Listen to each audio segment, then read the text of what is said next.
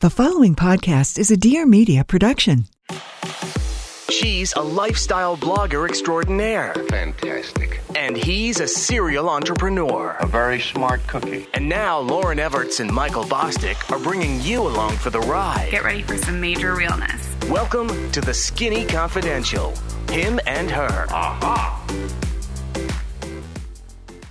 I noticed it on social media, and then I started really paying attention to it in sessions. And I noticed that a lot of my patients were saying I know I shouldn't complain, but I should be grateful, but. And I was like, God, they're saying this in therapy, the one place where you should really be able to complain.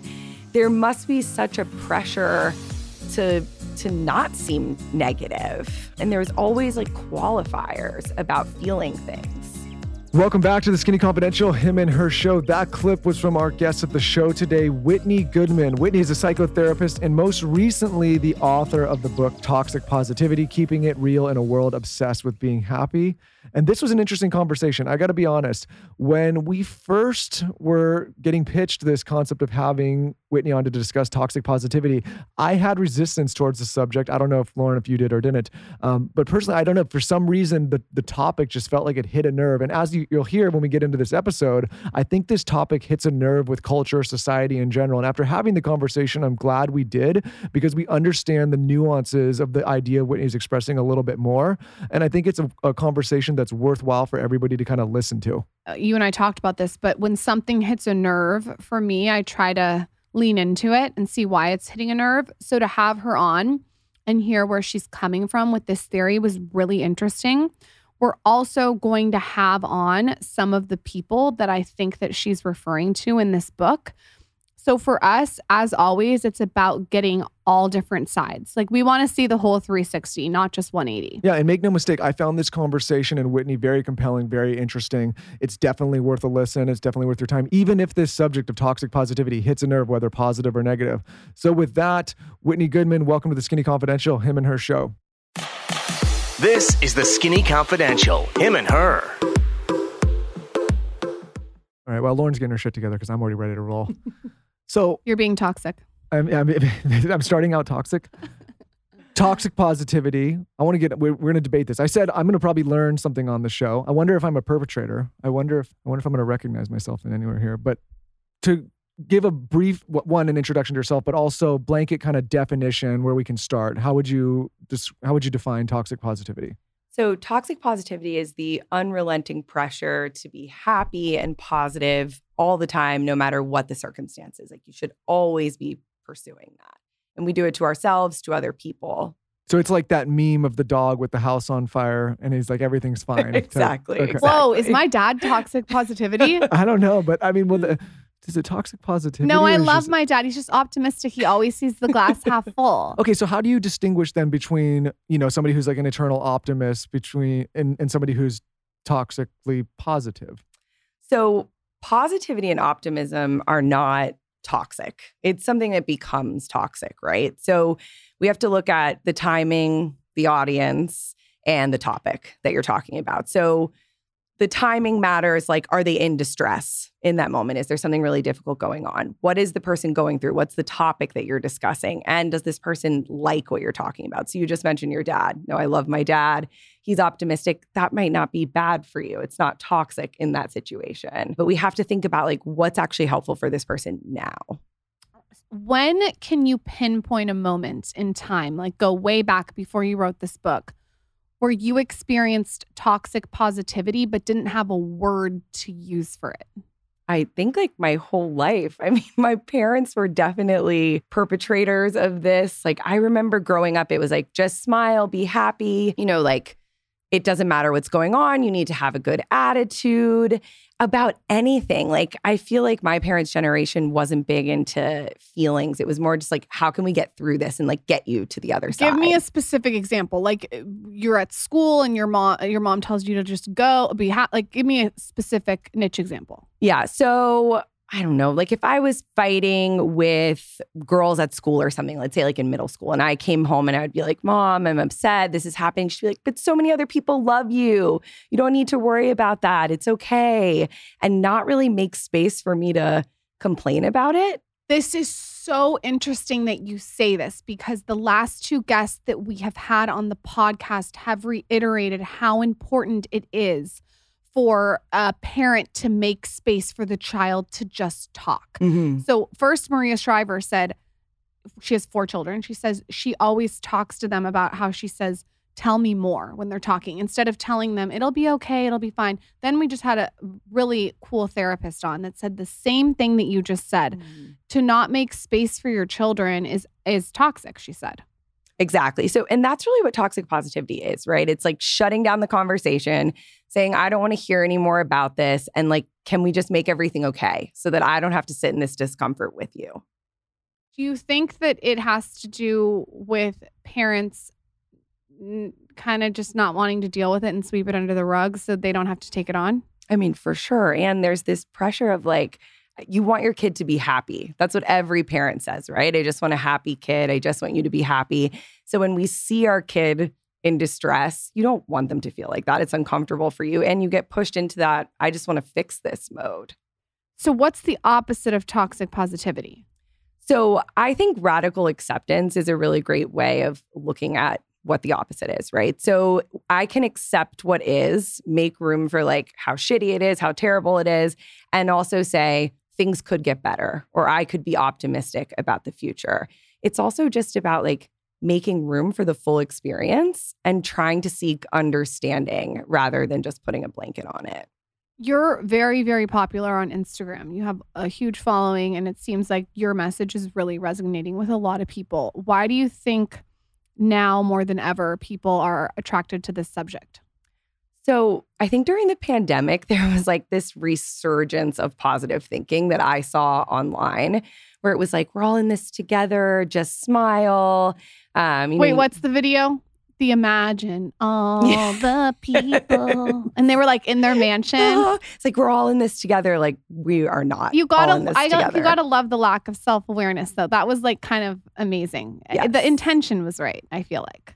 I don't even know if the intention was right. But so go on. So that's a perfect example though of toxic positivity, right? So during the pandemic, we see all this happening. And I think people were like, seriously, you want me to be positive during this like global pandemic where I have no idea what's next? You want me to show up to work, be smiling, not ask questions. And I think people are getting really sick of that. It's not attainable and it hasn't worked up to this point. Can I ask you a counter question though? Yeah. So let's go with that theme, but say, okay, the alternative then is, maybe wallowing a little bit more and being like, okay, this is terrible and the world is ending and my life is over. And I guess the question I'm asking is, which of the two roads do you go down if you want to try to progress in life, right? Because I mean, and I understand the nuances here, but I think that's the balance, right? It's like you're in a really shitty situation. Mm-hmm. It's not great. We're not going to lie and say that it's great, but at the same time, you don't want to go into this pit of despair that you can't dig yourself out of.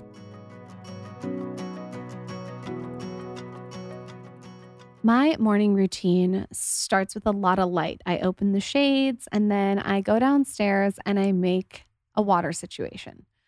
And my water situation is pretty specific. It is ice, water. I like ice water, not warm. Lemon, mint, maybe some ginger slices. And then I always add chlorophyll drops. And the ones that I use are by Psychotherapist. I have showed you guys these on Instagram stories. They're called detox drops and they have chlorophyll in them.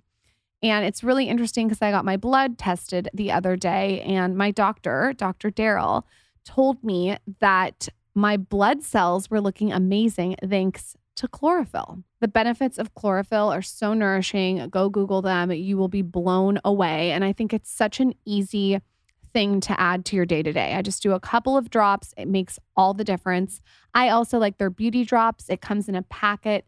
And if you're curious about Sakara Life, you have to look into them. So they're a wellness company anchored in food as medicine and on a mission to nourish your body through the power of plants. So not only do they have the drops, they also have tons of functional wellness essentials and organic ready-to-eat meals that are delivered straight to your door, which are amazing, especially if you're into eating foods that help boost your energy, support your digestion, and curb sugar cravings. I'm a huge fan of of this company. I even interviewed the founders. I really respect what they're doing. And right now, Sakara is offering all listeners 20% off your first order when you go to sakara.com/skinny or enter code skinny at checkout. That's Sakara, SAKARA.com/skinny to get 20% off your first order. Sakara.com/skinny.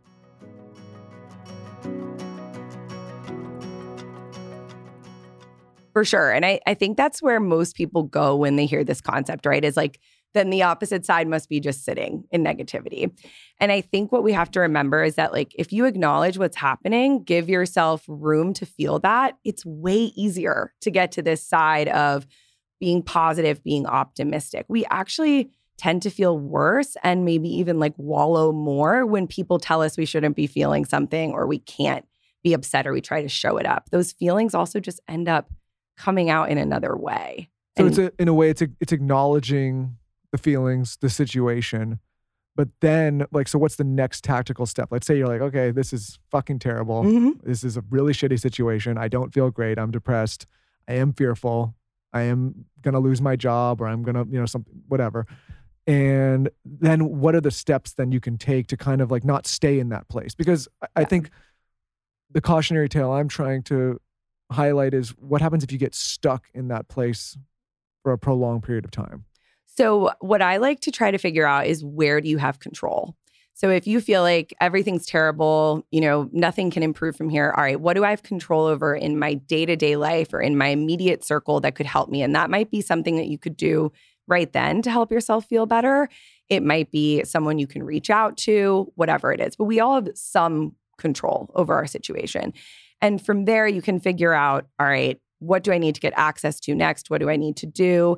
And really go into like problem solving mode instead of just wallowing. If we try to just act like everything's fine, perfect, we miss out on that problem solving piece. It's like that dog sitting in the fire, like he's going to burn to death. Yeah, exactly. Exactly. He's got to think about like, where can I get a hose, or like, how can I fix this? That makes total sense. Instead of just acting like everything's perfect and everything's great, acknowledging it.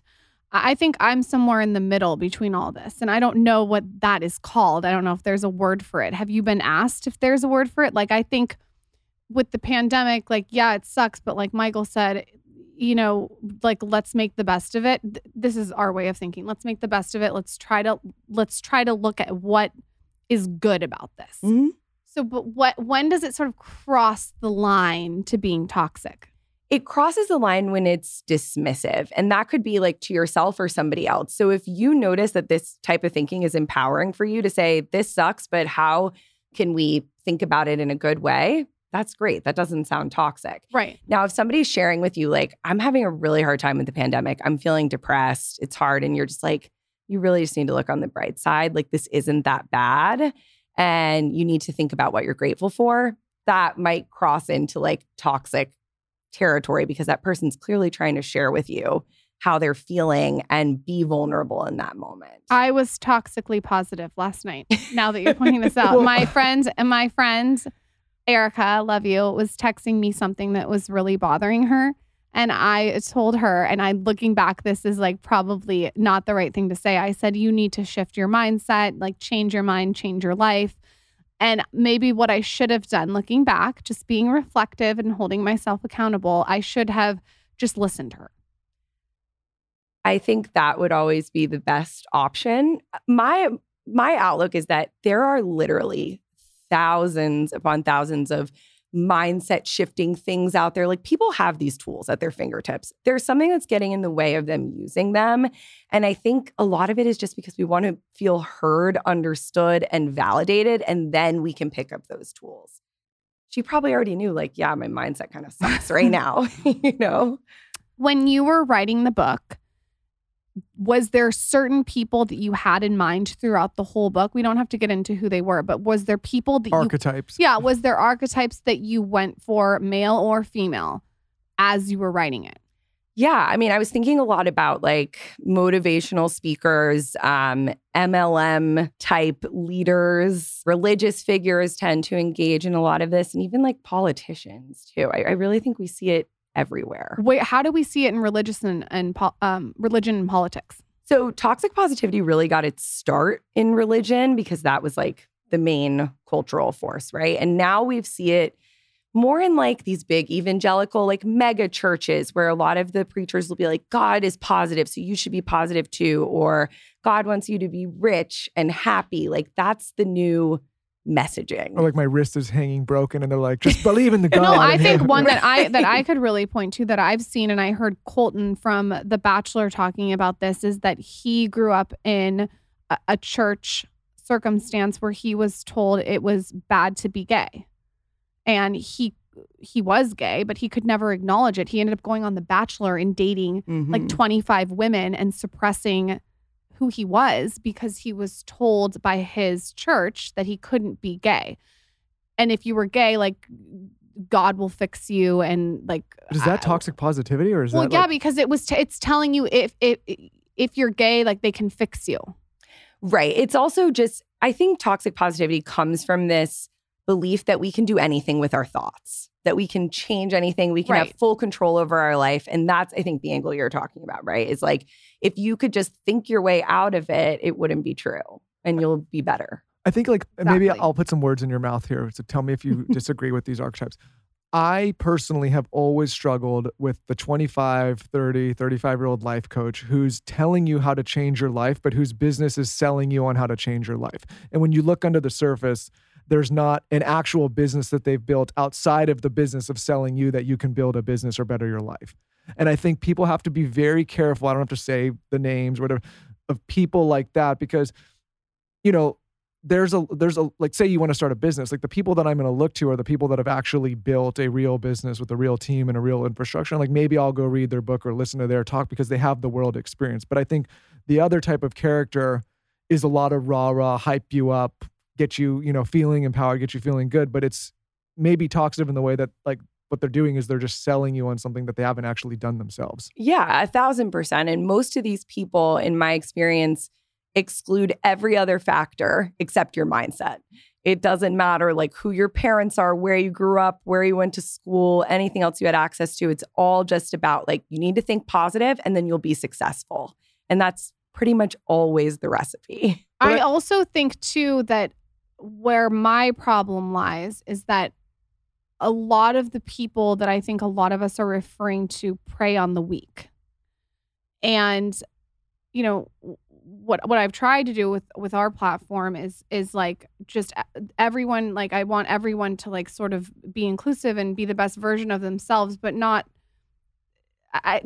like, I feel like they like actually strategically target the weak people. And that bothers me. Yeah, when we say weak too, we mean people that are the most mentally vulnerable at that time, sure. Right? Like they're most willing to depart with their dollars or their attention or their time. Or like the divorced mother or like someone who's postpartum. As you know, 7 months postpartum, you're in a vulnerable state. Like I feel like there's certain people that go for that. Or like you lost your job. Or even with the pandemic, I've seen this. Oh, you're in a pandemic. You don't like your job. Like they like almost use the pandemic to their advantage to make money. That's what bothers me even more than the life coaches. Yeah, for sure. And I think you're pointing out like a really great point that it's like these vulnerable people are sort of being sold this message of like, you will have full control over your life. You can have anything you want if you just unleash, you know, the power of positive thinking or whatever they're selling. And it doesn't work, or we wouldn't need so many of these programs. People would be feeling a lot better by now, I think.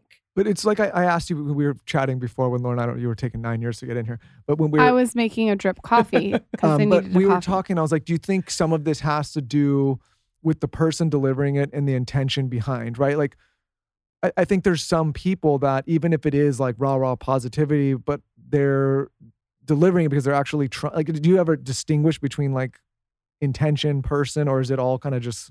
No, I think intent absolutely matters. It's not the full picture because, of course, you know, you can intend to be nice and still hurt somebody.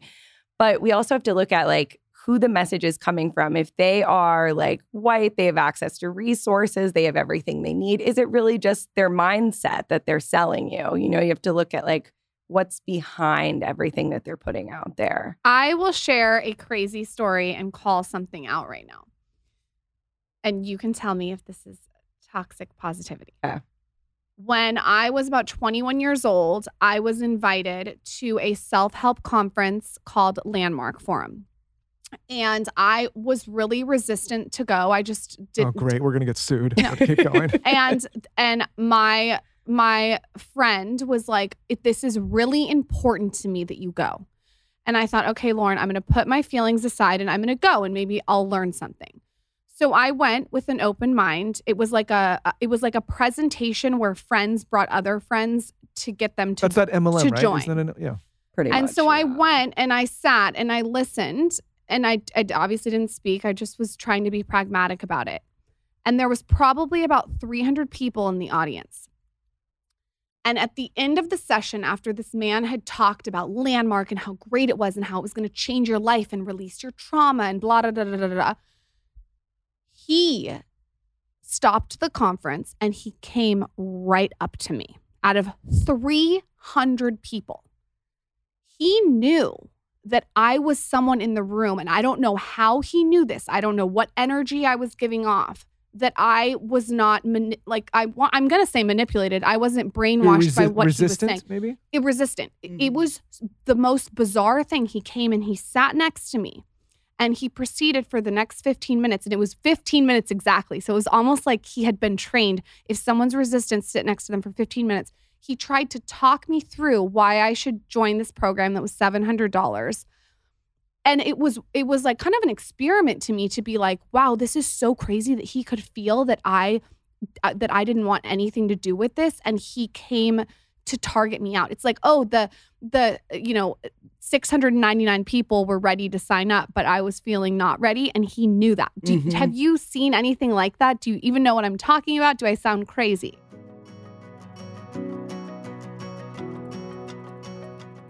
We recently had the founder of Symbiotica on the podcast. You guys went wild for that episode. If you like wellness, definitely go back and listen if you haven't already. And I learned so much about filling in nutritional gaps. It was wild. The first thing I learned that if you're taking a D3, it needs to have K2 in it. It's a very important formula.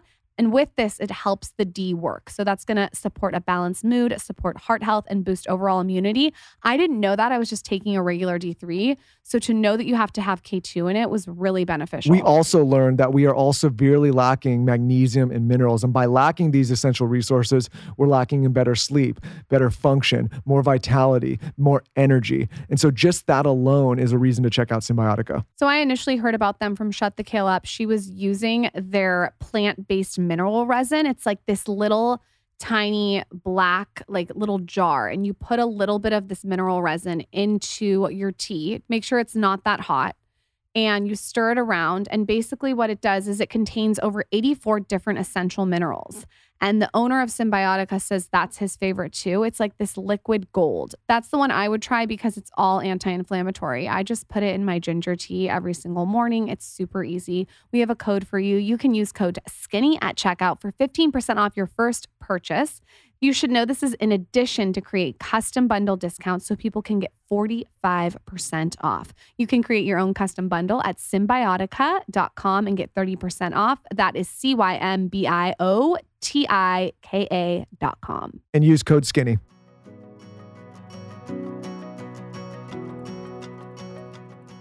I have had so many friends on this podcast. Some are creators, influencers, whatever, that have gotten pregnant by tracking their fertility. And a bunch of them have said that they've used modern fertility. And what this is, and I think it's so incredible to share with anyone who is trying to get pregnant, is it's an easy and affordable way to test your fertility hormones at home. You just do a little finger prick. It's a simple, tiny, thin finger prick. And then you mail it in with a prepaid label and you'll get your personalized results within 10 days. So what this gives you, and I did a podcast on this, is it gives you insight on your hormone levels, your ovarian reserve, aka how many eggs you have compared to other women your age. This is so crazy. And also other important fertility factors. So think of it as like your fertility toolkit. You can see everything that's going on, all your levels. The results go deep into what every hormone means, and you can even talk with a fertility nurse to review your results and options for next steps. We had Dr. Gadir on, who's a fertility expert, and he was telling us how important it is to do this. And to be able to have a kit that you can efficiently do in the comfort of your own home and mail in, as opposed to these traditional tests that can cost like $1,000, I think is really innovative and something that people should pay attention to, especially if you want to know where you're at with all your levels. So if you want kids today or maybe in the future, you can just have everything laid out to you. It's kind of like a roadmap. Right now, Modern Fertility is offering the Skinny Confidential, him and her listeners, 20% off the test when you go to modernfertility.com/skinny. You guys, that means your test will cost only $139 instead of the hundreds or thousands it could cost at a doctor's office. You get $20 off your fertility test when you go to modernfertility.com/skinny. That's modernfertility.com/skinny.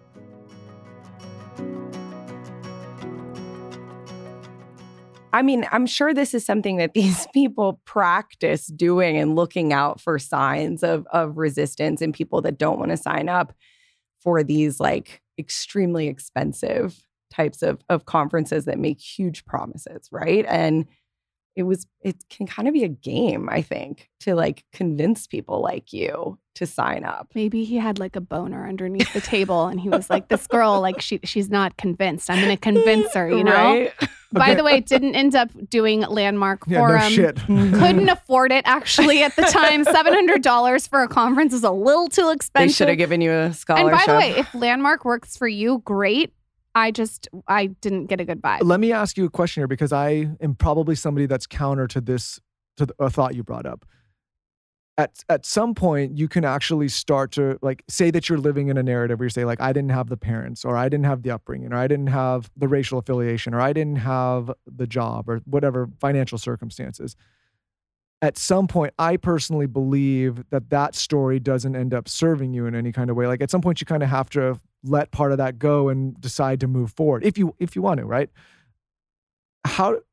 Where do you cross the line of saying, okay, like we can acknowledge that maybe you don't have, because I mean, and also I would say you can continue to go down the chain to other countries and like we are very fortunate here. There's a lot of other places that like you have very little chance of success in life, right? Like you can acknowledge that.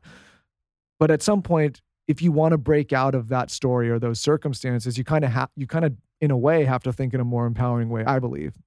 For sure. So I think there's a really big difference between someone deciding that for themselves and saying like, even though I've lived through all of these things, I can overcome them, I can move forward, than me sitting across from someone and not knowing their life story, which is what I see happening a lot in these motivational type of industries. It's like anyone in this room can accomplish it because I did. And that can be an overgeneralization without really knowing what's going on for somebody. There's also certain people that can't accomplish certain things. It's just the reality. And I think there's a level of acceptance in that. You know, I'm not going to play in like the WNBA. It's just not going to happen. Sure. No, I think like a lot of the message, and listen, we've probably been guilty at times of perpetrating some of these messages, but our big thing is like we want people to be the best versions of themselves. It doesn't, I don't expect everybody that listens to go and be a Fortune 500 CEO or somebody to go and create a podcast that reaches all these, or to go and, even have like all sorts of crazy fun, like whether, you're working as a teacher, you're working as a janitor, you're working as a CEO, you're working as a content creator, an anchor, like we just want people to be the best versions of themselves. Mm-hmm. I think that, I don't know how you feel about that message, but I think it's an important message because I think it takes away I don't expect people to it's not realistic for everybody to jump in and become, a CEO. Some people some people shouldn't, right? Like some people would be phenomenal number twos and actually make way more than most CEOs, right? I don't think there's anything toxic about that messaging. It's more about like when we put our expectations on other people about how they should be performing, that they should be happy, especially when we think about people who are maybe like sick or disabled and saying like, oh, you're not trying hard enough. You're not doing enough.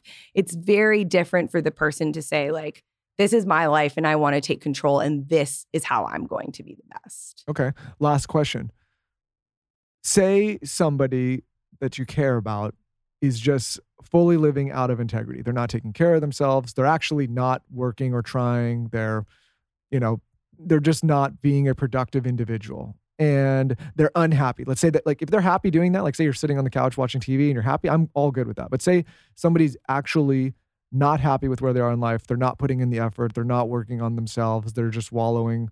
what do you tell that person? Are they asking you for help? If they're complaining to you. Okay. Like just say it's a friend coming to you, like, I hate my life, I hate my relationship, I don't like where I am. But you're like, hey, Jim. Don't come to me. I'll be like, change your mindset, change your life. Right? But you're like, meditate. Hey, no, if they're not, like I said, if they're not complaining and they're happy and they're okay with where they are, then I think stay the fuck out of it, right? Like it's not our business and like that individual is happy and they don't need to do much. But if they're constantly complaining and coming and seeking advice. So if they're asking you for advice, I think the biggest thing you have to do that therapists do that maybe is different from like a coach would be to figure out what's getting in their way before giving advice, like trying to figure out what are the barriers, what's stopping them. Because most of us, like I said, know what the tools are. We have access to them. There's a reason that we're not following through with them. And then thinking about like, why does this person keep coming and complaining to me? Am I participating in this cycle at all that might be keeping them stuck? And at some point you might have to say, hey, I can't help you with this if the person's not changing. I would love, we've talked about what this is. I would love to know some tools and tactics that the audience can use if they have a parent or a sister that is doing what your parents did to you. So whenever somebody is using toxic positivity against you, there's a couple of different ways that you can respond, right? So the first would be like, if it's somebody you don't care about, you don't know, you can just say, thanks, move on. If you really want to help them, what I would suggest is saying like, I know you're trying to be helpful and I see that you have good intentions and that's not really helpful for me. And trying to explain to them, I would love if you could just listen. I just want to vent. I would like if we could just like go on a walk, like trying to give other suggestions so that they know where to go next. Can you give, we just were talking to a therapist about couples therapy. Can you give maybe some examples for the audience of where, from your perspective, toxic positivity appears in relationships?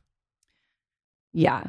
So it shows up a lot when one partner is complaining about something or just wants to. The biggest thing I see as a couples therapist is like, you might go to your spouse and say, oh my God, I had the worst day at work today. It sucked. And the other one's like, oh, it'll get better tomorrow. And they're making a bid for attention in that moment, right? They're saying like, I want to come to you. I want to feel connected and I want to feel understood.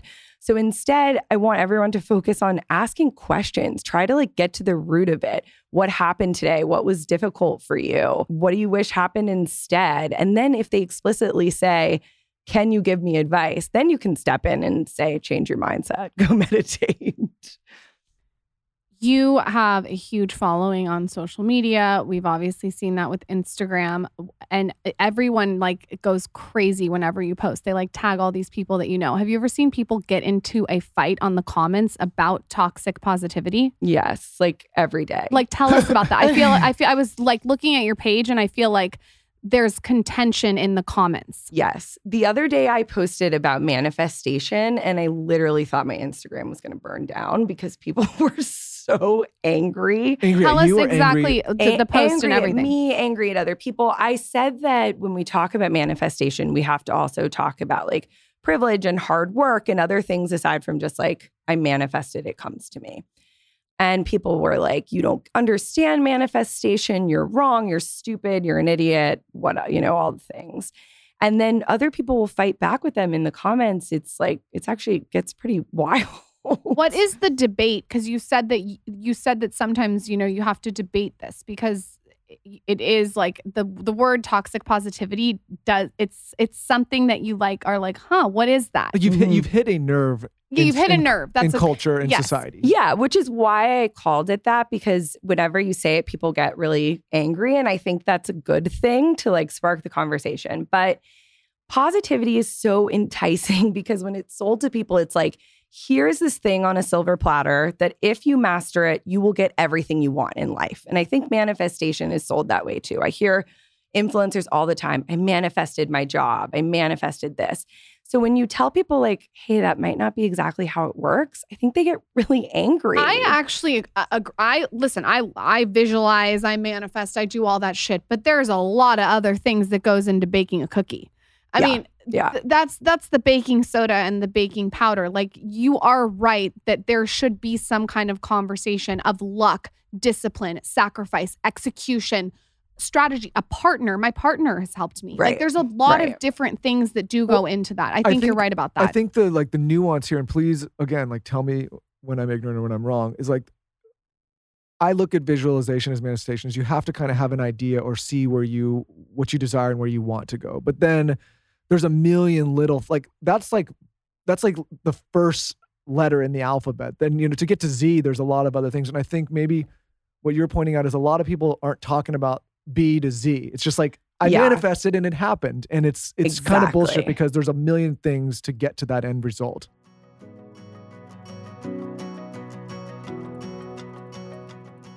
As you know, recently we moved to Austin and we were looking for new doctors. We had to find all new doctors in a new town. And an amazing, incredible resource that you have to check out if you're looking for a new doctor is ZocDoc.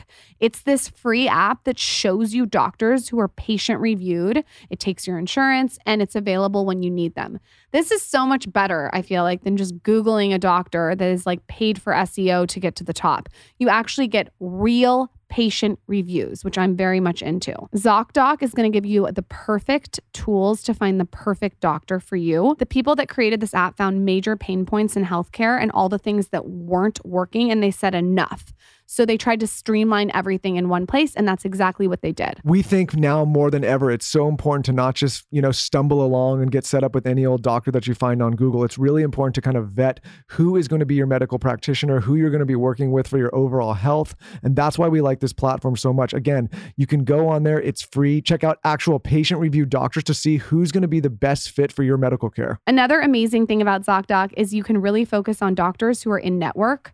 Insurance can be a real bitch. And this is absolutely amazing for people who don't want to waste time. So no more wasting time hunting down your aunt's cash-only chiropractor. You know what I mean? We've all been there. Go to ZocDoc.com/skinny and download the ZocDoc app for free. Then start your search for a top-rated doctor today. Many are available within 24 hours, which is incredible. That is ZocDoc.com/skinny, ZocDoc.com/skinny, ZocDoc.com/skinny.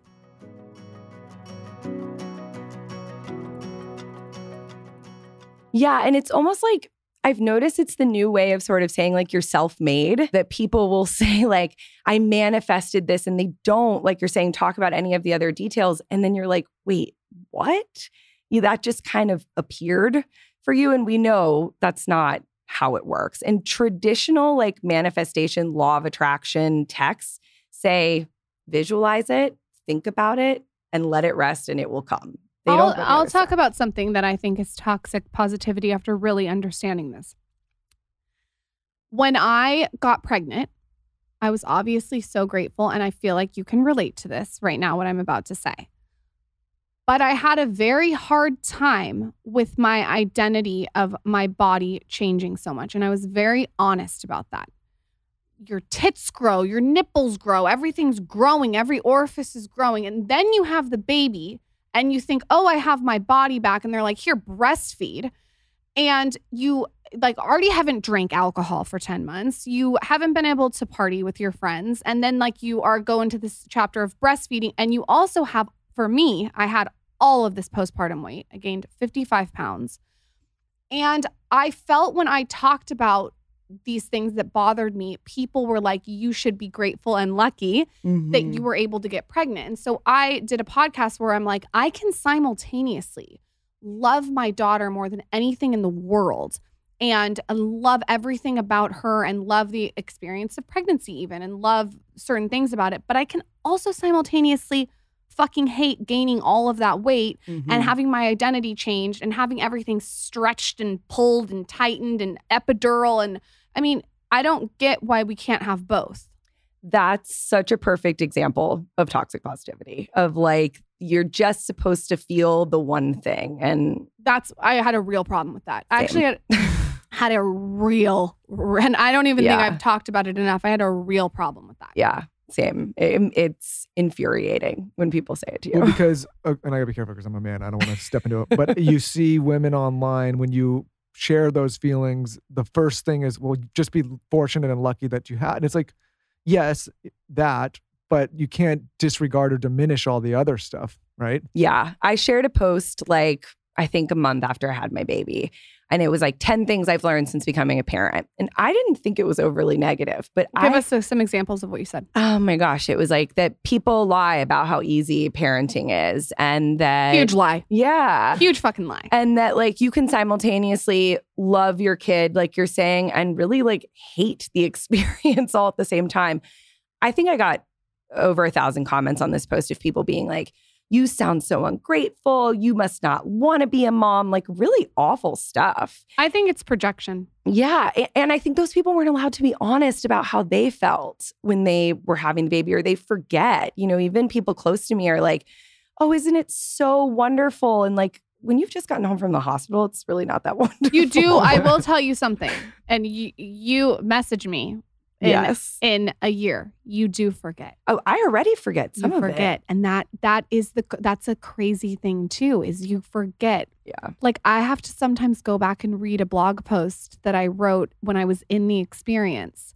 You forget how gnarly it was. But if you remembered, you wouldn't have another kid. So they have to forget. Yeah, there's something in your brain that just makes you forget. So, exactly. I mean, I can see like it's hard because like you sometimes can see all areas. But I think the postpartum pregnancy one is a good one because you are told you have to be grateful. You have to be this. First of all, I don't have to be anything. I can be what I want. That's number one. Like, sorry, I'm not sorry. I'm going to actually talk about how I actually feel, and I can have more feelings than one. What are other examples in this book that are really niche that you've talked about, like pregnancy? So grief is a big one. I think whenever people are going through grief and loss, there's a lot of toxic positivity. They're in a better place now. They wouldn't want to see you sad. Just be happy for the time that you had them, or like, at least it wasn't a painful death. We say these things to try to be comforting, but really the other person is like, this is just bad. I think we say these things to comfort ourselves. For sure. And it's actually selfish. Grief triggers things in people of like, I don't want to think about my own mortality. I don't want to think about losing anybody close to me. So I'm going to try to throw these like nice things at you so we don't have to sit in that mess. It's weird that you say this because I think if you have someone who dies of drug addiction or suicide, it's a totally different layer, because with cancer, people can justify, oh, they died of cancer. But with suicide and drug addiction, there's almost like a taboo where people are so uncomfortable with it. For sure. That they even go even a notch higher. Absolutely. And they just kind of want to avoid it, period. I find. Which is shitty if you've lost a parent or a sister or whatever when you're young, because then the person who's young doesn't get a chance to have an outlet. Absolutely. And it sort of makes you like have to qualify your grief. Like it has to be worth it or palatable for people to hear if you want to talk about it. What I've learned about these last 3 conversations, this one, Maria's, and the therapist, is that it seems like when people are going through stuff, the best thing to do is just listen. Yes. And it's so hard for us. I think like even myself as a therapist, when my husband's complaining to me, I want to throw advice at him, or I want to like fix what he's going through. It's so uncomfortable just to listen. Where did you see a need to have to talk about this in your practice? Like, where were you like, I need to write a book on this?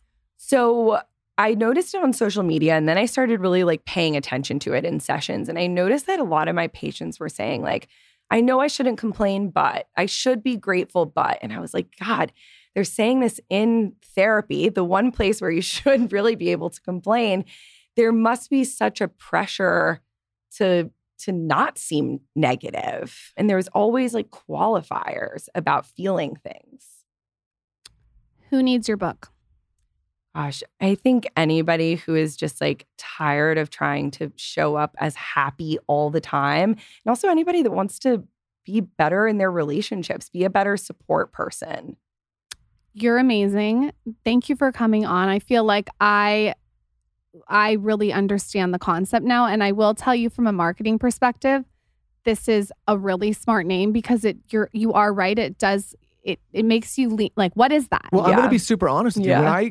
So obviously we do we get pitches for the show and we go through. And when I got this, I was really resistant to it. I was like, I don't know. Sure. I was like, I don't know if I like that topic. I was like, I don't know if I want to tell people to not be positive. But I think like you've done an incredible job of explaining the nuance, right? And the idea behind it. I'm glad we had this conversation because I was perceiving it in a total different way. And probably a lot of people that are going to listen to us are going to same way.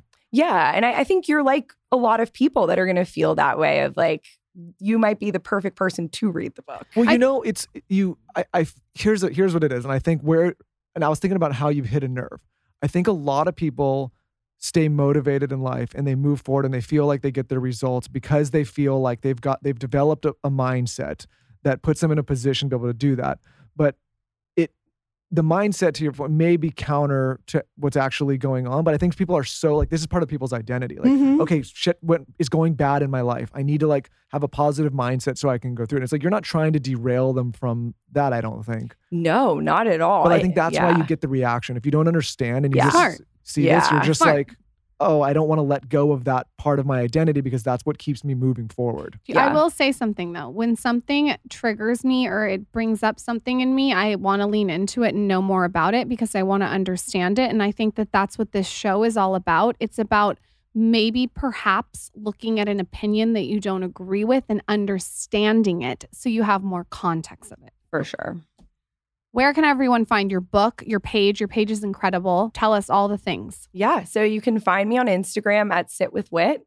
It's where you can find my website, everything. And then the book is everywhere books are sold, Amazon and stores. And tell us the full name because it's the full name. Yeah. Toxic Positivity, Keeping It Real in a World Obsessed with Being Happy. Whitney Goodman, you can come back anytime. Thank you so much. I feel like I learned a ton. Follow her on Instagram at Sit With Whit. And can we do a giveaway for a signed copy of your book? Sure. All you guys have to do is follow her on Instagram and tell us your favorite part of this episode on my latest post. And go give her some love on her Instagram because she needs like good energy, especially after this podcast. Thank you so much for having me. Thank you, Whitney. Whitney was kind enough to give away some signed copies of her book, Toxic Positivity. All you have to do to win is rate and review the podcast on the podcast app. And then just tell us your favorite part of this episode on my latest Instagram. Hope you guys love this episode and stay tuned for a fun little episode on Monday.